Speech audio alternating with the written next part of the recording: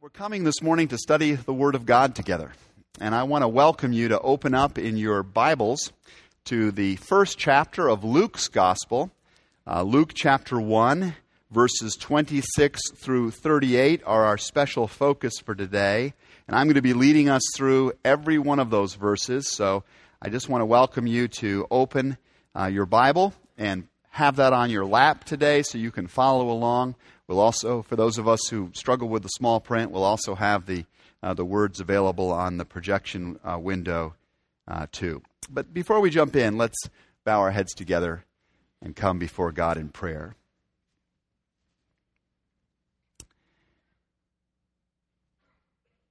And now, Lord, may the words of my mouth and the meditations of our hearts be pleasing in thy sight, O God, our rock and our Redeemer.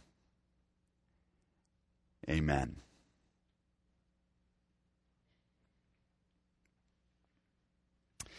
For many of us, it feels like at this time of the year, the volume knob in life gets dialed up quite a bit, doesn't it? Have you noticed that? It just feels like it gets louder and busier. And it feels sometimes like this great mysterious hand from someplace has reached down and reached out and started poking the speed control on the treadmill of life. Beep, beep, beep, and that thing gets faster and faster, and we have to run harder and harder to keep up with it during this season. And for many of us, when we started out in the Advent season, our thought was this is going to be the best one ever. This is going to be the one where I'll really be able to take in the mystery and the majesty of Christmas and feel the peace and the joy. And then we get going, and after a while it starts feeling like we're excited to get to Christmas Day, not as the culmination of the great celebration, but because it's the finish line we can collapse on the other side of finally and just catch our breath again. Is this just a preacher's disease? Or a church musician's challenge? Or a retailer's nightmare? I don't know. But what I do know, as I talk to people and as I study the culture beyond, and you perhaps do as well, is that this Advent season can become, this December time can become, one of the maddest and most life-destroying seasons, ironically, of all. Research suggests that there's more over-the-top drinking. There's more down-at-the-bottom depression. There's more out-and-out conflict within family life at this particular time of the year than at any other. It's the worst period for suicides. It's the hardest time for those who have lost loved ones during the past year. It's the toughest month for travelers. In fact, the usual garden variety road rage mutates at this time of the year into its Christmas cousin, parking space rage. Actually, I think that favorite song we so often hear on the radio this time of the year has it backwards. It's actually reindeer that ought to be worried about being run over by a grandma at the mall, trying to knock off the last few items on the shopping list for the grandchildren. It really can be just an intense time of year, because all of the social and the personal expectations, which are frankly in our American society so high so much of the year anyway, all get even more cranked up during December. I read of this kid who had written one of those letters to Santa, you know, the heartwarming kind we enjoy reading this time of year. And this is how this one went. Dear Santa, you did not bring me anything good last year. You didn't bring me anything good the year before that. Santa, this is your last chance. Signed, Alfred. Handling Christmas is getting tougher for Santa, as it is for all of us. Well, for these reasons and for more that I'm sure you could name, I think it is immensely important that we take time to stop and try to recover the wisdom at the heart of the original Christmas. Buried beneath all of our culture's Christmania, there is still to be found this absolutely staggering gift.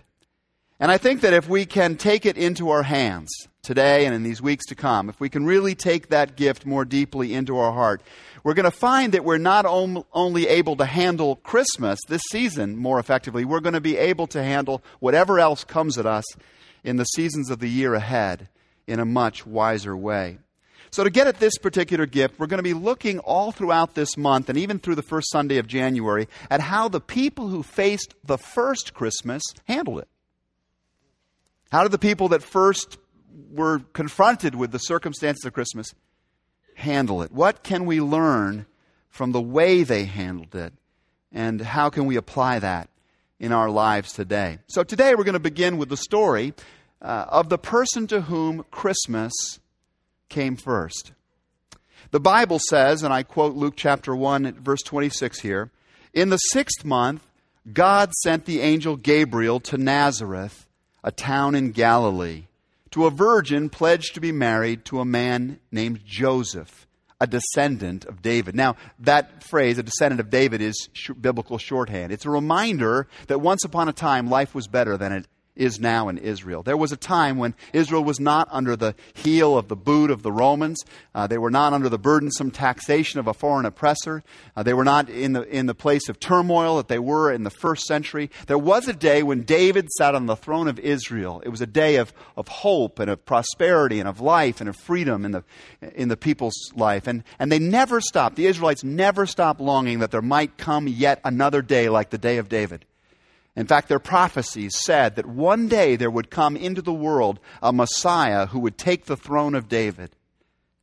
And so when we read here this line about Joseph being a descendant of David, those who are hearing the story, their ears perk up and they think, wow, does this have anything to do with that great hope? Does this have anything to do with the Messiah?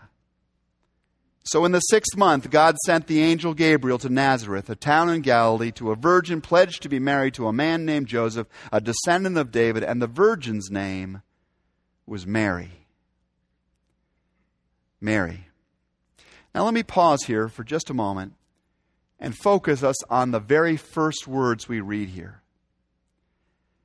These words, "in the 6th month, God," because they're not just a throwaway phrase here.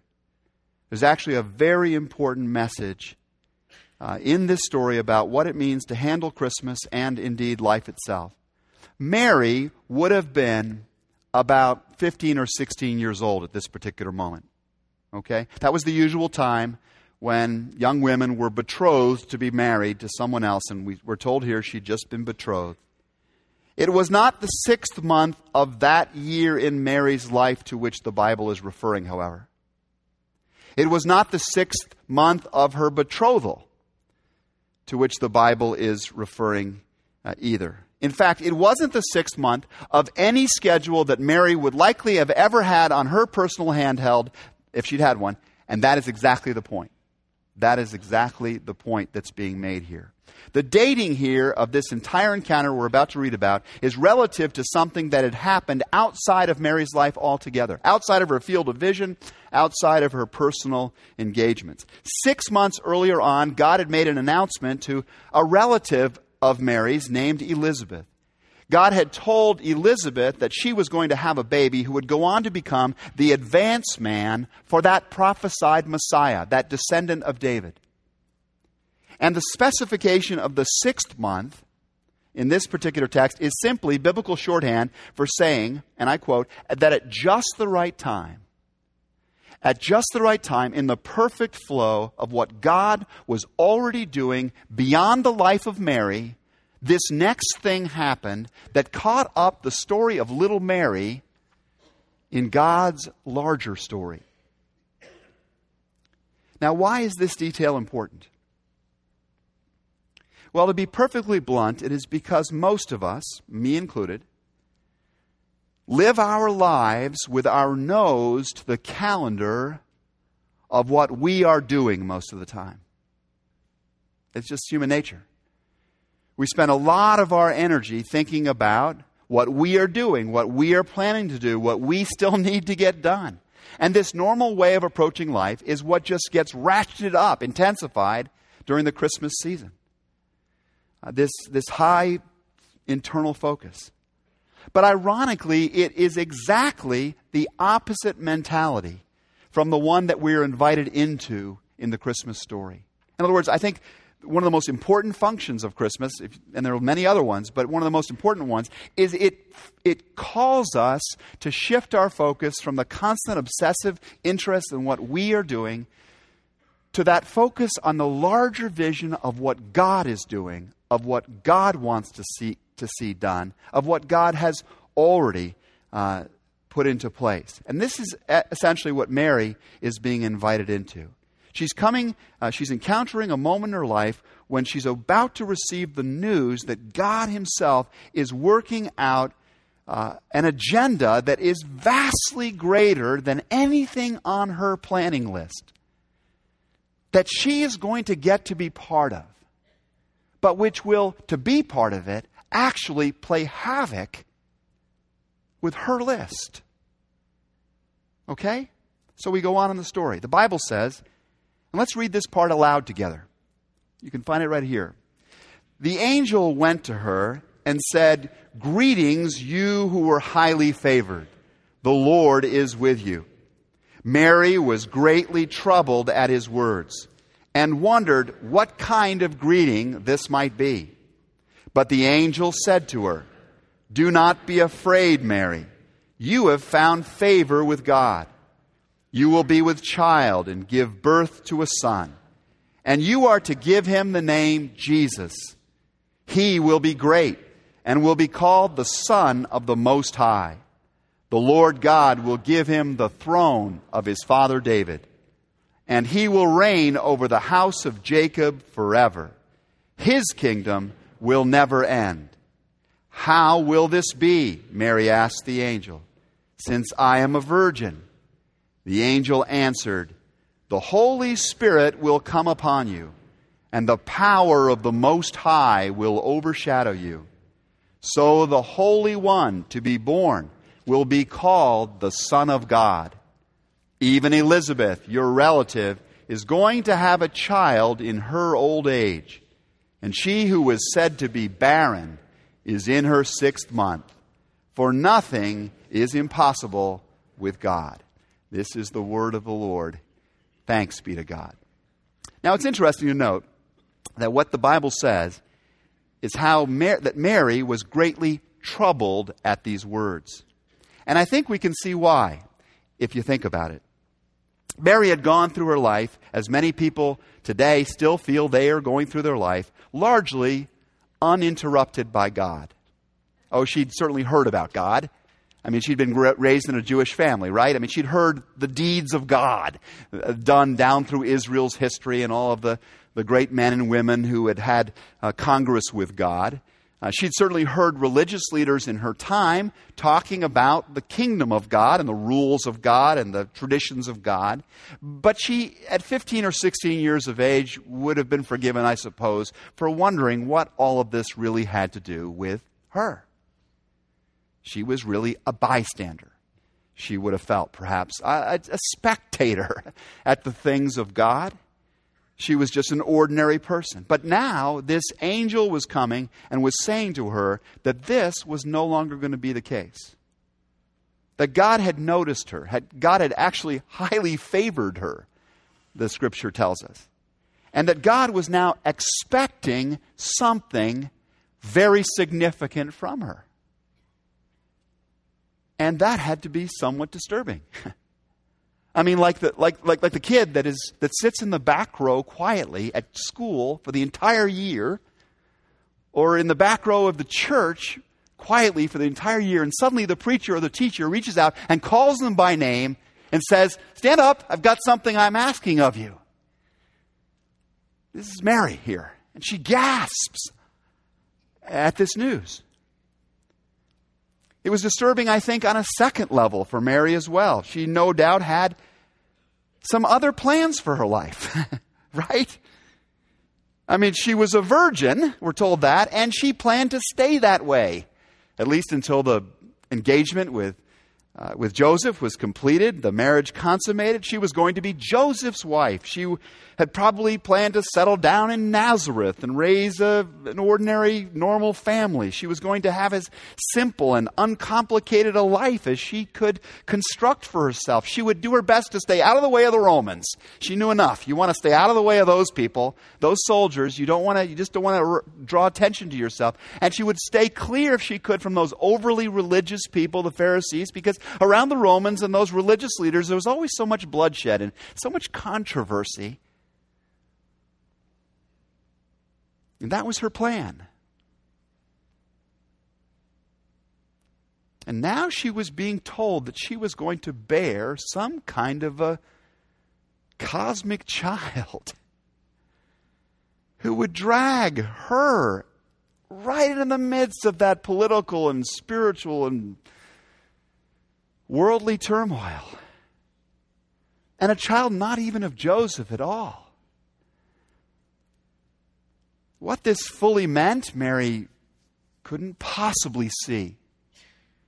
Mary, did you know? Right? You know the song? No, she couldn't. I mean, she could see a little bit of it. She could certainly imagine the trouble it was going to create with her betrothed, with Joseph and with their families.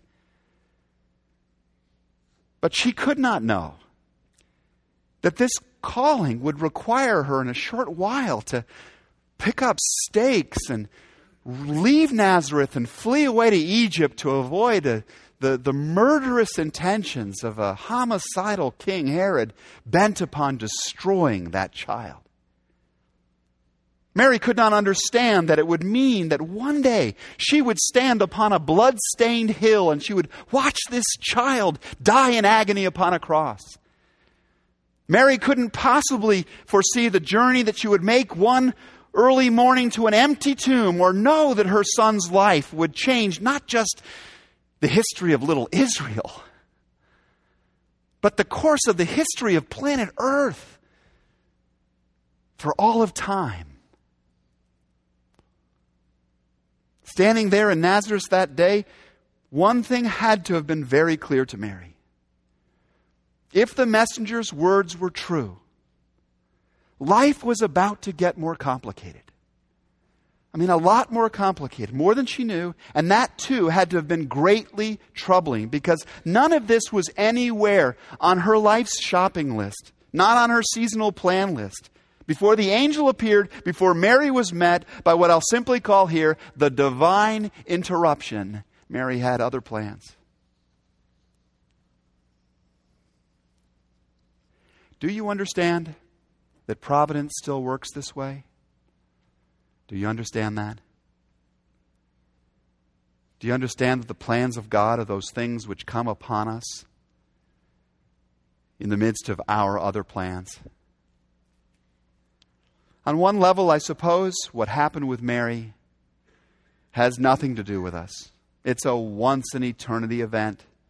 Nobody else ever has or ever will be called upon to play the unique role in salvation history that Mary was called to play. Nobody else will ever be asked to bear the Word made flesh in exactly the way that Mary was. But in another sense, the choice that was presented to Mary is presented to every single one of us every single week of our life. We're going along with our plans. We're out in the midst of some day or some place, and our mind is on our to-do list, and our heart is on our wish list, and our soul and strength is bent on pursuing those carefully laid plans. But then, all of a sudden, without warning, there comes the divine interruption. We hear this prompting. We feel this tugging. We don't know where it comes from. We don't know whether it's our own head, our imagination, God, a devil, what it is. It's prompting us. Go and talk to that person. Find out what's happening in that life. See if you can come alongside that and offer some support there. Do that in the workplace, at the church, in the community, in the hallway of your home. Go make contact there. Or maybe the word of the Lord says to us, I want you to give something to meet that need.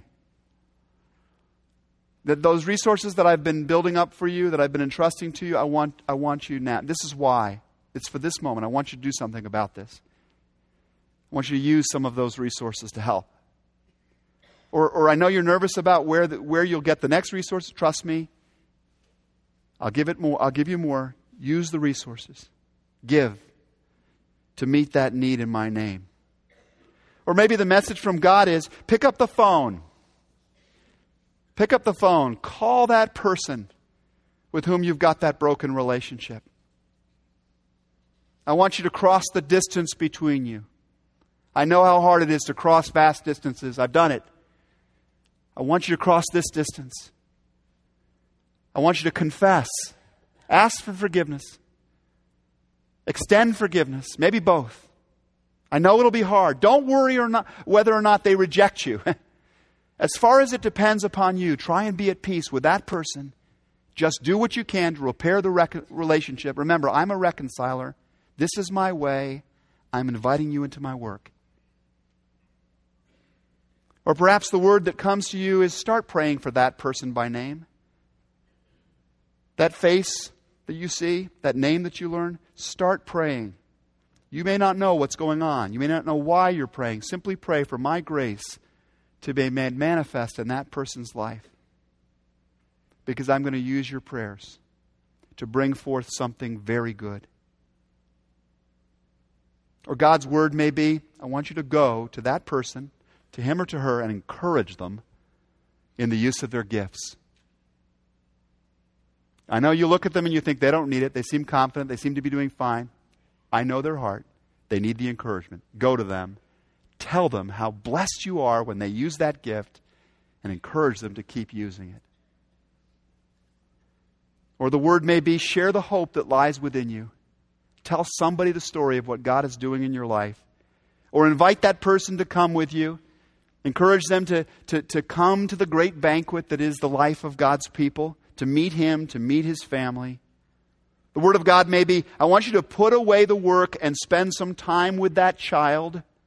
Time is going fast. Don't blow it. This is the person I want you to invest in. Spend the time with that child. Or maybe the word to you in this busy season is, please remember, you're my child. You're my child. I love you. I want you not to run so hard. I want you to sit still. I want you to let my arms wrap around you. Because believe me, if you experience my rest, if you get to know me more deeply, you will be much more able to handle this season and everything that is to come than if you didn't.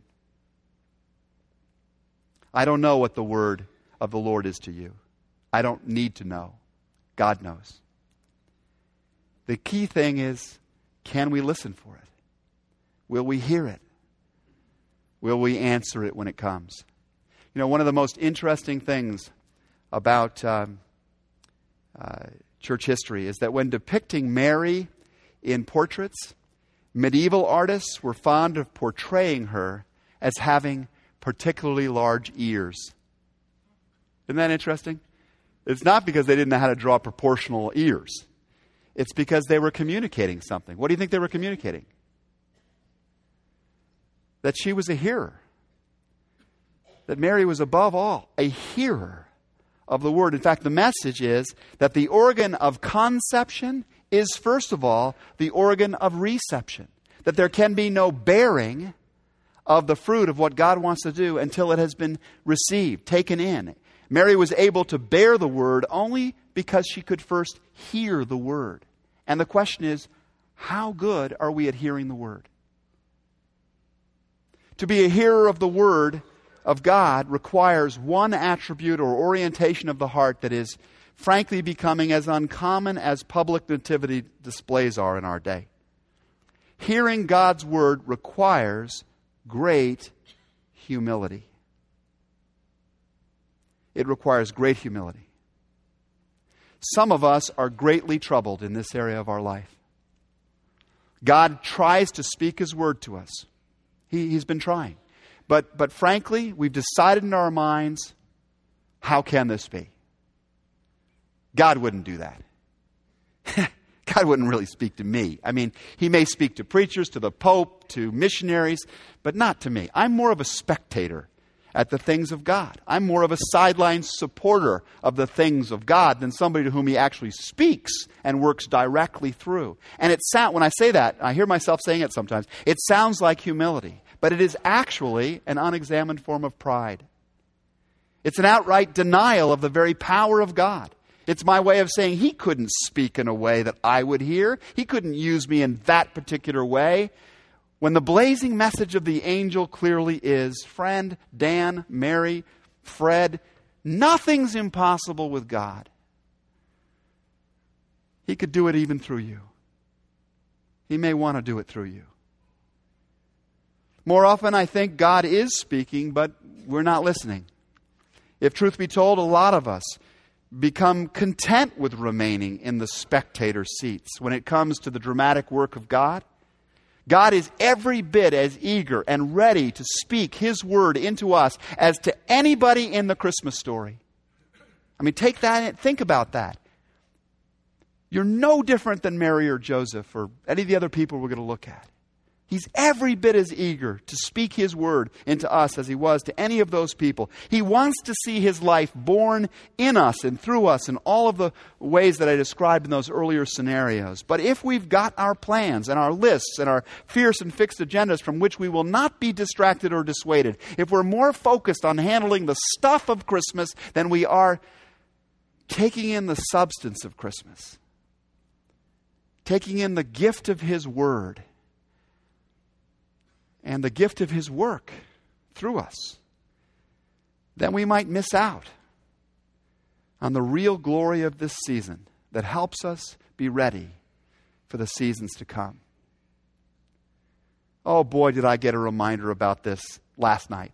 I had been at our church's Spirit Village Alternative Christmas Market all day. I had been on my feet for 6 hours. I had talked to a lot of people. It had taken me 30 minutes to go from point A to about 10 feet over there and get an orange juice. I wanted that orange juice. I looked at it for 30 minutes, but conversation after conversation after conversation, I was just beat. Amy's out of town this weekend, seeing her mom. I had the kids on my own. I even had the neighbor's kids for a little while. I got them finally into bed, and I rushed for the bedroom to get into onto that big quilt and to lie down. And I lay down and just felt I even closed the door to the bedroom before I went in. Suddenly I hear coming through the bedroom door, Dad, I need to talk to you. And I'd just written this sermon about listening. Got to get up and out of bed, and I walk in there to our youngest 10-year-old's room, and what is it, Reed? And he says, Dad, I really feel like talking tonight.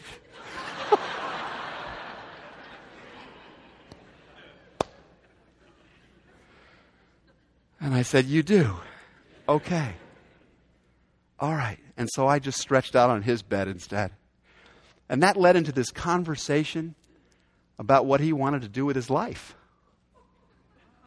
I mean, ideas he had about his future that I would have completely missed.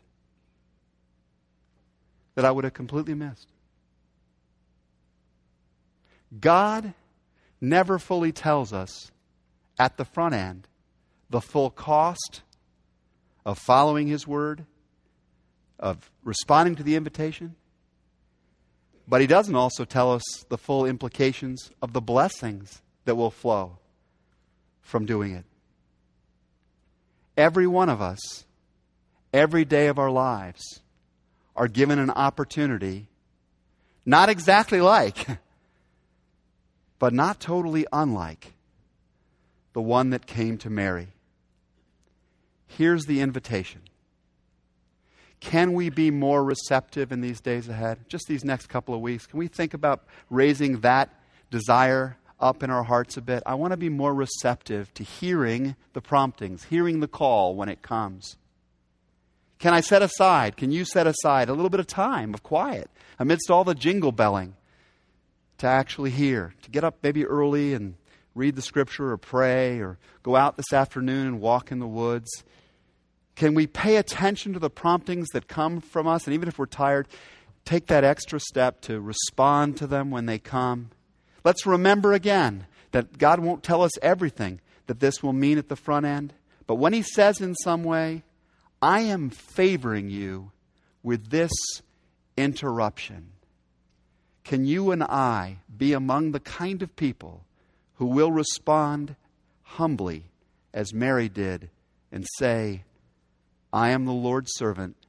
May it be to me according to your word. Please pray with me.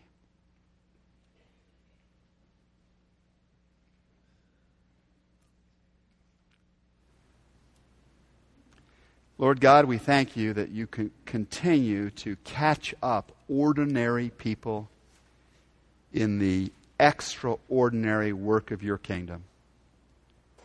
And we want to be in the flow, Lord. We do. We want to be caught up in the glorious work of your kingdom. So give us ears to hear, eyes to see, hearts to respond as your calling comes upon us in these days ahead. Through Jesus Christ our Lord.